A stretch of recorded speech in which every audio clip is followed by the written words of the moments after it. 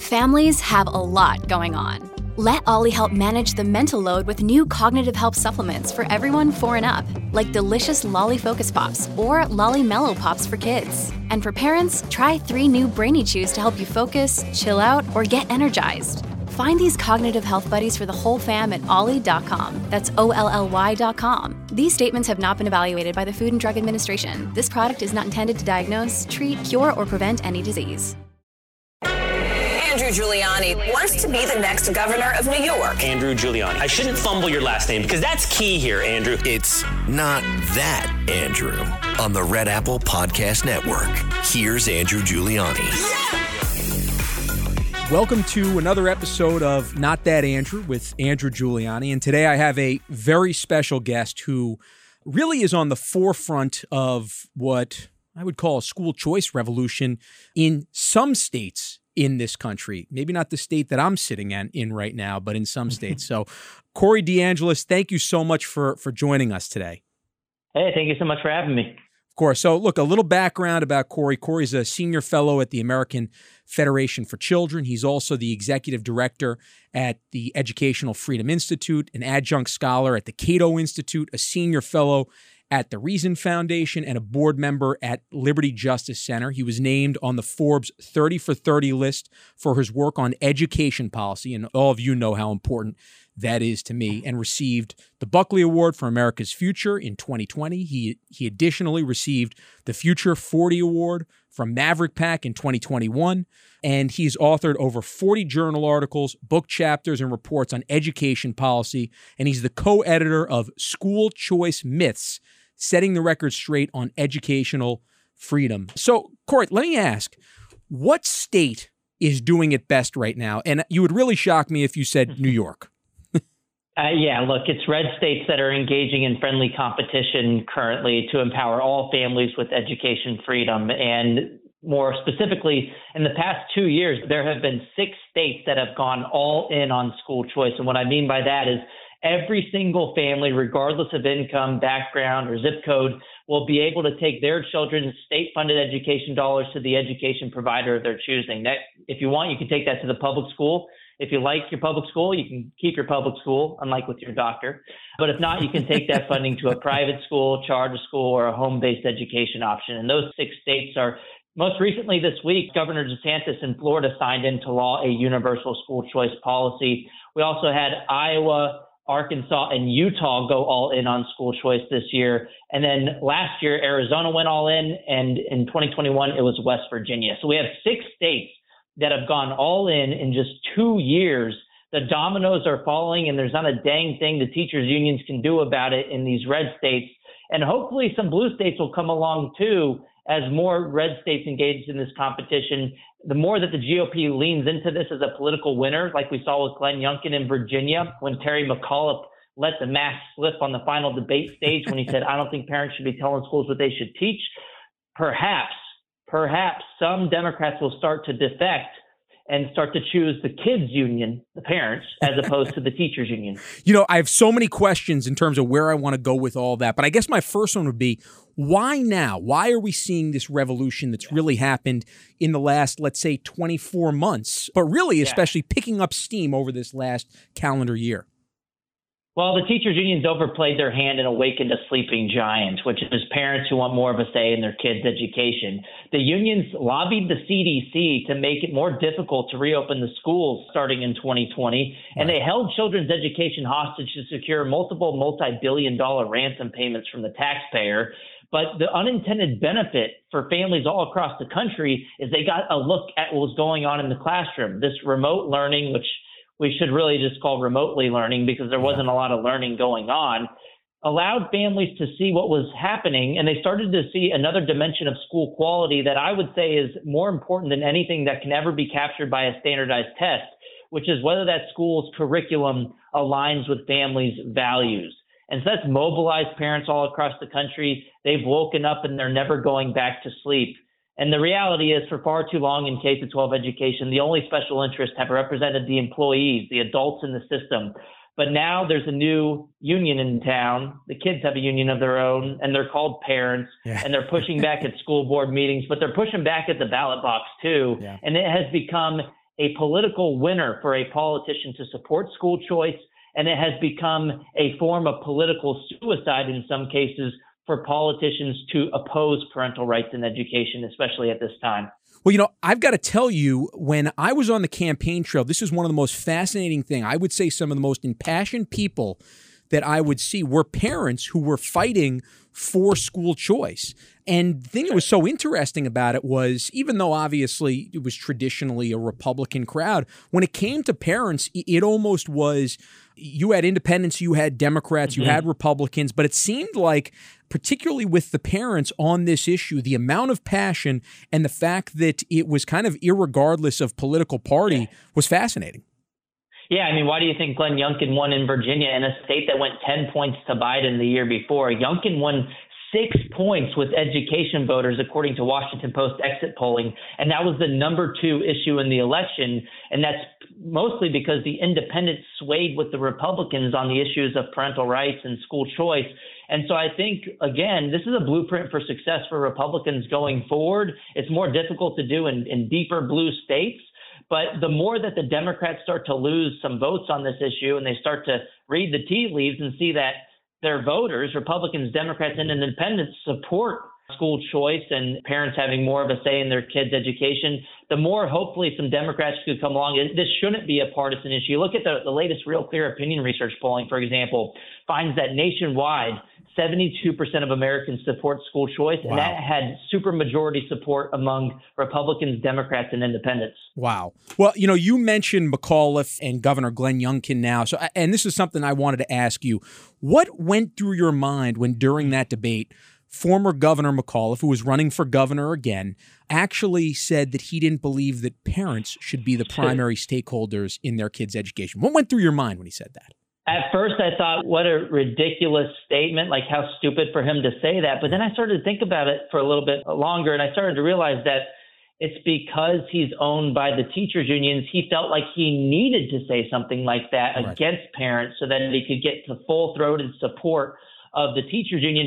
He even had Randy Weingarten, the most disliked union president in the country now. She loves you, though. She's a big fan of yours, I hear. We'll get into that in a little bit. Yeah. Earlier this week, she was on she did Defending Public Education rally, and she had mentioned my group, the American Federation for Children, in a negative way during that talk. But it shows you that we are on her radar. She's absolutely terrified, and it's because we're winning all across the country. The dominoes are falling. There's not a dang thing Randy Weingarten can do about it. Actually, we should really present Randy Weingarten with an award, a trophy for being the school choice champion, although unintentionally, of the past 2 years. We should give her some type of award for inadvertently doing more to advance school choice than anyone could have ever imagined.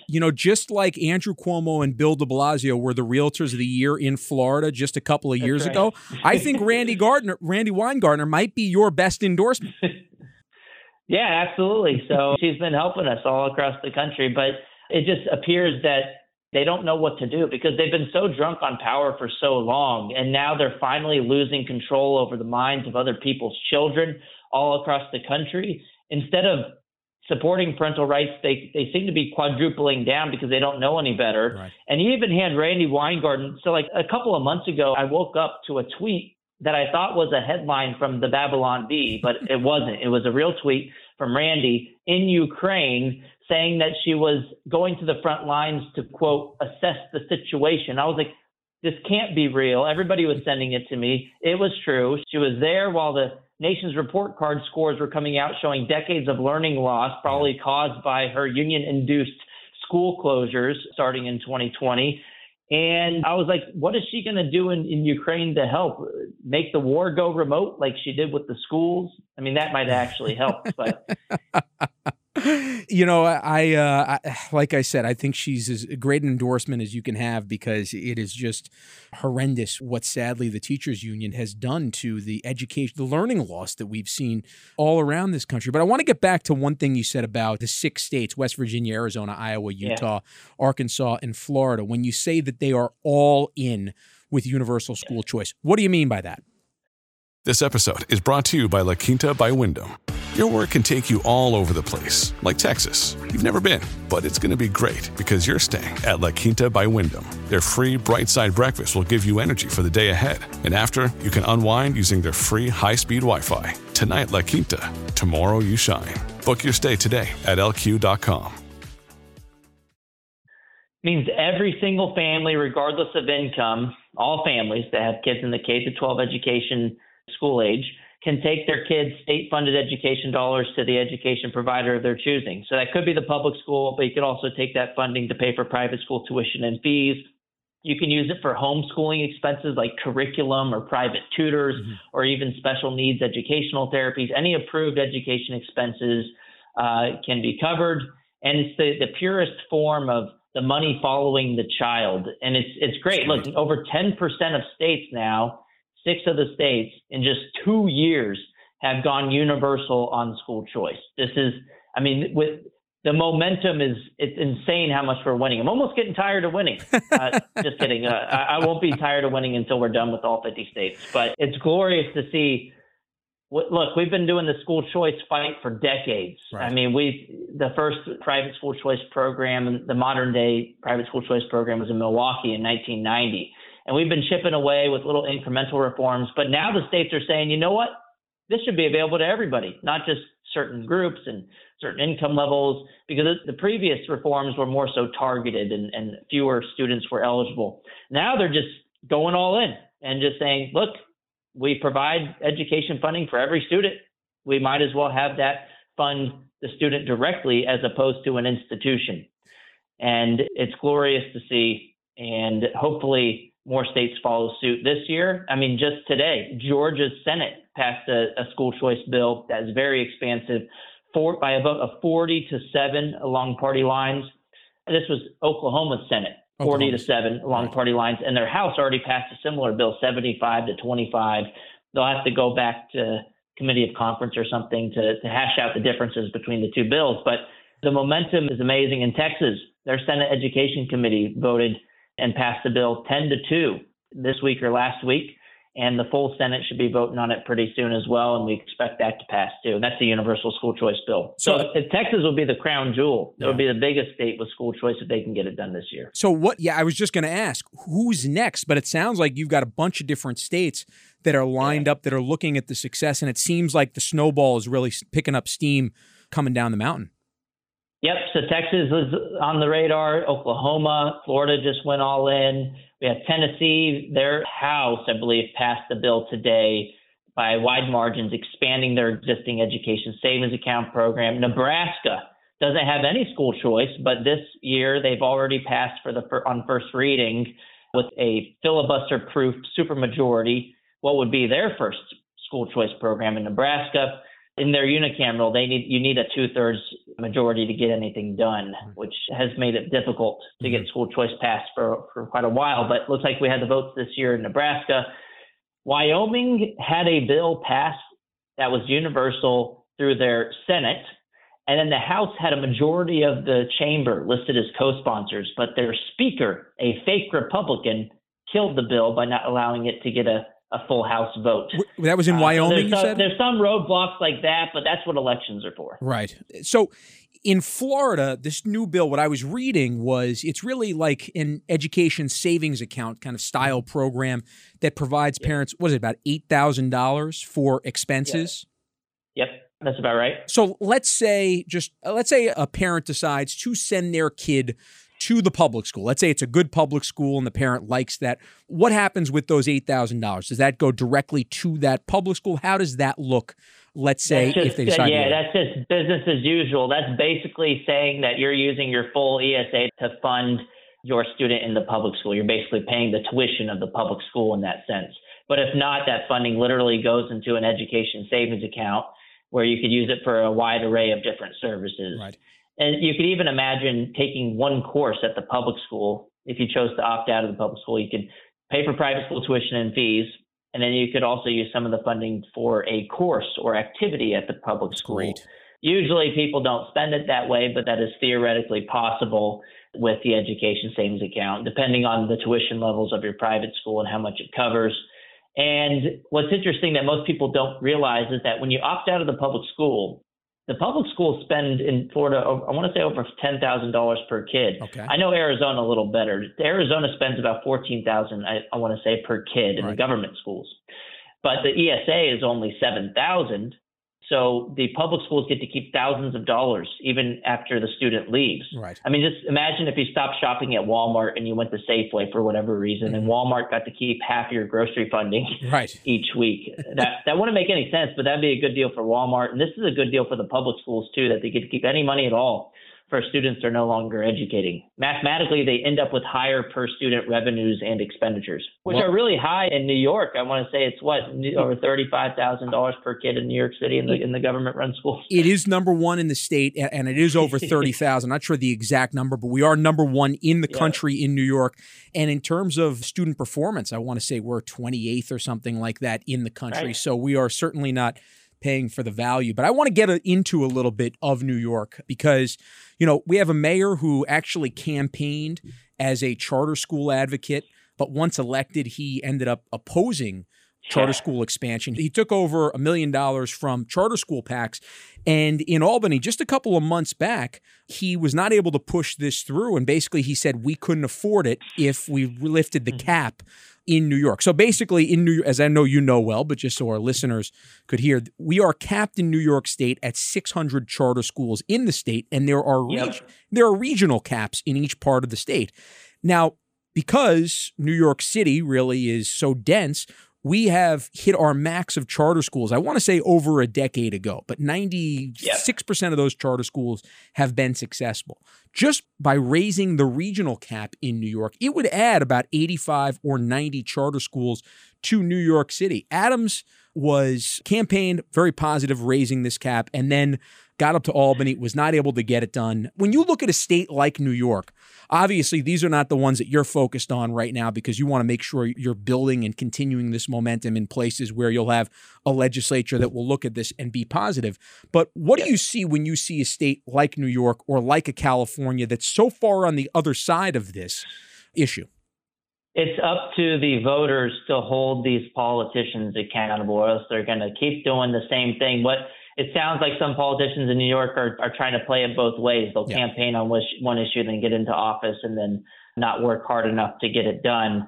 And the more that the voters from the bottom up hold these politicians accountable and make parental rights a single issue for them and charter schools a single issue vote for them, the more that Democratic politicians will have to think a little bit more and not just side with the teachers unions off the bat. Charter schools in New York City are widely popular, and they have long waiting lists of tens of thousands of students. And I think I did a evaluation from, I want to say it was 2019, of New York City charter schools or New York charter schools in general versus the traditional public schools. After adjusting for background characteristics of the students and the student populations in the schools, the charter schools were much safer than the government-run schools, and they do so for a fraction of the cost. It's a huge disparity in the amount of funding that students get when they go to a charter school versus a district-run, government-run school. And then, it's just a no-brainer. There shouldn't be these arbitrary caps to protect the status. That's all it is, to protect the teachers union schools, the government-run ones, at the expense of families who are begging for a better option. When I think about it now, when you think about Randi Weingarten and how threatened she is by you and the charter school movement, I think a lot of that comes from her being the head of the teachers union in New York City in the 90s, when she saw the birth in New York City of the charter schools and how successful it actually was. So she's seen it as a successful program, and she understands that it really is a threat to her mission, which is to continue to build the funds of the union. Sadly, in no part of that mission is the success of students or the graduating rate of students anywhere in that. But I think that's probably in her psyche when she looks at you and organizations that are pushing this so successfully. Yeah, sadly, the government school system has become more of a jobs program for adults as opposed to an education initiative for kids. You look at what the spending goes towards year after year. It goes towards administrative blow and just putting more people into the buildings, which is good for Randi Weingarten because that means more dues-paying members, But it's not so good even for the teachers that are already doing a good job in the system. The funding doesn't go towards additional teacher salaries in a lot of cases. It just goes to putting more people into the buildings. Yeah. So when the individual teachers are complaining about digging into their pockets to pay for supplies, sometimes I feel kind of bad for them. But the problem isn't with their charter school competition. The problem is that their employer happens to be a monopoly that has no incentive to spend additional dollars wisely. And in fact, the NEA, the largest teachers union in the country, actually had a resolution, I want to say in 2019, that they voted on in their annual meeting. And the resolution was pretty simple. It should have passed until you think about the purpose of teachers unions, which has nothing to do with kids. Right. Is the resolution was to realign the mission of the union to be about student learning. Mm-hmm. It did not pass, which just goes to show you that it's a teachers union, not a kids union. And the NEA actually blocked me after exposing that as well on Twitter. Too bad they can't block me in real life. We're winning all across the country in red states right now. I guess they have trouble reading past the First Amendment or through the First Amendment, I guess. So. That's right. But, getting back to New York for a second, one of the interesting polls that came out this week, which gave me a little bit of hope, was the Assembly Speaker, Carl Hastie. He's from the Bronx in New York, northern part of New York City. And in his district, which is an 85%, I think it's actually an 87% Democratic district, 56% of his district actually supports charter schools. Now you have 70% of his district that have admitted that they're voting down the line Democrat. But it gave me hope, thinking that, hey, look, if you can continue, and advocates so strong like yourself, and we could find them in places like New York, where they can really kind of put pressure on these elected officials, I should say, that who can really open the eyes of the constituents of these elected officials who are getting a free pass on this, when really those constituents support this, you can really start to see change in this, not just in these red states, but really pressure them with saying, hey, look, when are you going to get this done here in our state? That's right. And I think the way forward, almost counterintuitively, is something I like to call bipartisanship through hyperpartisanship. I think the way that we get to bipartisanship on school choice is by Republicans leaning into the issue as a political winner, and then that will lead to political pressure for the Democrats to support it. But the problem is, historically at least, Republicans haven't wanted to touch education because they weren't the party of just dumping more money into the failing system and expecting different results. But I think Glenn Youngkin laid out a blueprint for success to talk about this in terms of parental rights, school choice being part of under the umbrella of parental rights. And that puts Democrats in a catch-22 situation politically. If they're already overly reliant on teachers union endorsements and contributions, if the Democrats have to choose between parents and teachers, they're likely to lose ground one way or the other. Hopefully they lose more ground if they come out against parents, like we saw with Terry McAuliffe. But for Republicans to not say a word about this and to not make Democrats make that difficult decision that they could be in, that predicament that they could be in, is the Republicans giving Democrats a pass. Yes, the Republicans don't have majorities in New York, but if they can talk about this and make it a political winner, perhaps the blue state of New York can turn into a red state going forward if the Democrats lose enough on the issue. But in the medium term, perhaps some Democrats defect. And we've seen this in nearby states. In Pennsylvania, for example, Josh Shapiro was up in the polls in the midterms against Doug Mastriano. Yep. And right before the election, quietly, Josh Shapiro, the Attorney General of Pennsylvania, now governor, changed his education platform to include something called Lifeline scholarships, which are education savings accounts. And it was a bill that was run by a Republican, passed through the House with only one Democrat in support in 2022. Shapiro put his name on it and put the policy explicitly in his education platform. So a lot of people were saying, oh, look, he's just signaling because he knows this is popular with Republicans and Democrats and independents alike.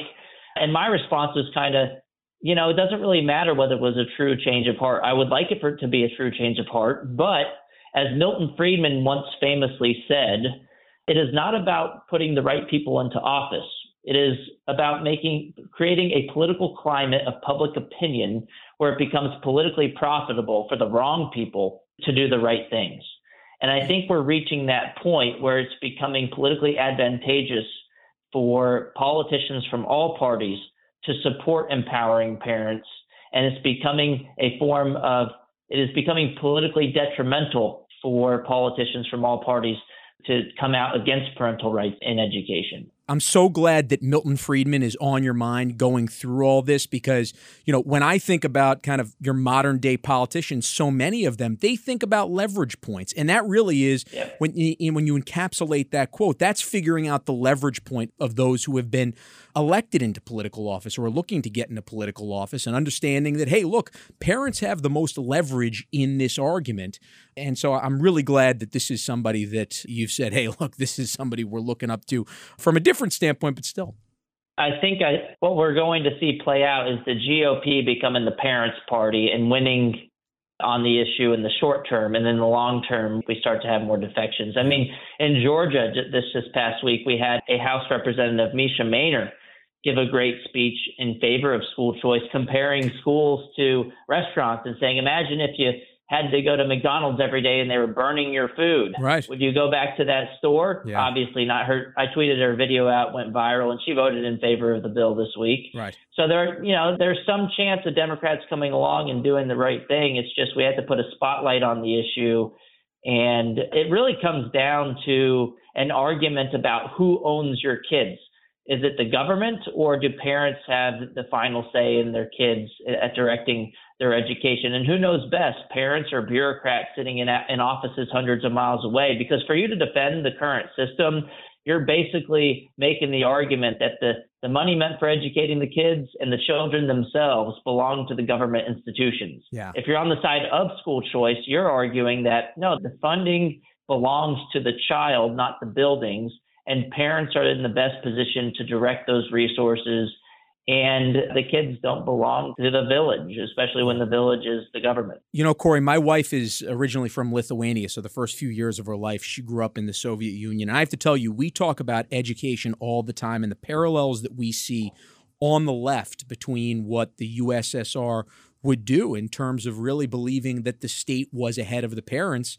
I feel like there's some of my friends that maybe look at me and say, you're being an alarmist on this, but it's right there in front of our eyes. And I just think the message of, look, let the parents decide, give the parents their vouchers and let them basically choose whichever is going to perform better. That's just talking about Milton Friedman, that's bringing the free market into education. That's right. And I mean, look at one of the Georgia representatives, a Democrat from yesterday, during her speech in opposition to the bill. And by the way, she went to private school herself. It's funny, a lot of these people who oppose privatization, they call it, or school choice for others, they exercise school choice themselves, or they oftentimes send their kids. I mean, Joe Biden went to private school and sent his kids to private school, yet he opposes private school choice for lower income families. But there was this one representative, Ann Allen Westbrook in Georgia, who said, quote, "Who is my child? Every single child in Georgia, every single one without exception, not just my own, not just the ones that I gave birth to. No, they're not your kids. Yeah. They're the parents' kids." It's wild. So it's this deep kind of belief that, and here's another one from Georgia. Representative Lydia Glaze had previously said, quote, "A lot of these parents did not finish high school. I'm extremely concerned that we would put money in their hands and that entire piece of life in the hands of parents who are not qualified to make those decisions."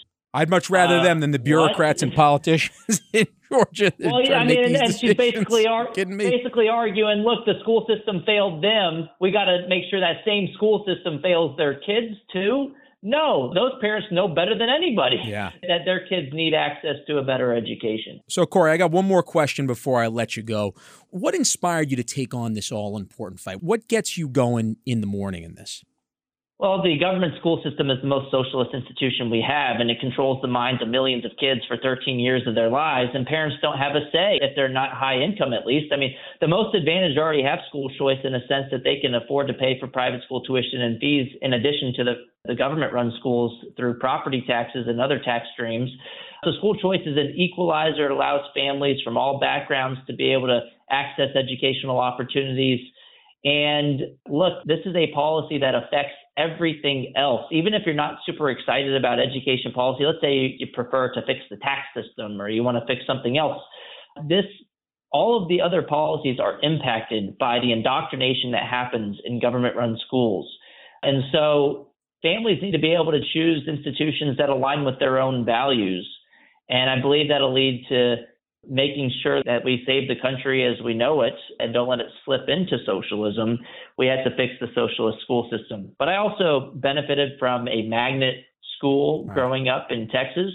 I went to government schools all K through 12, but in high school I had a choice to go to a district-run magnet school that you're not assigned to.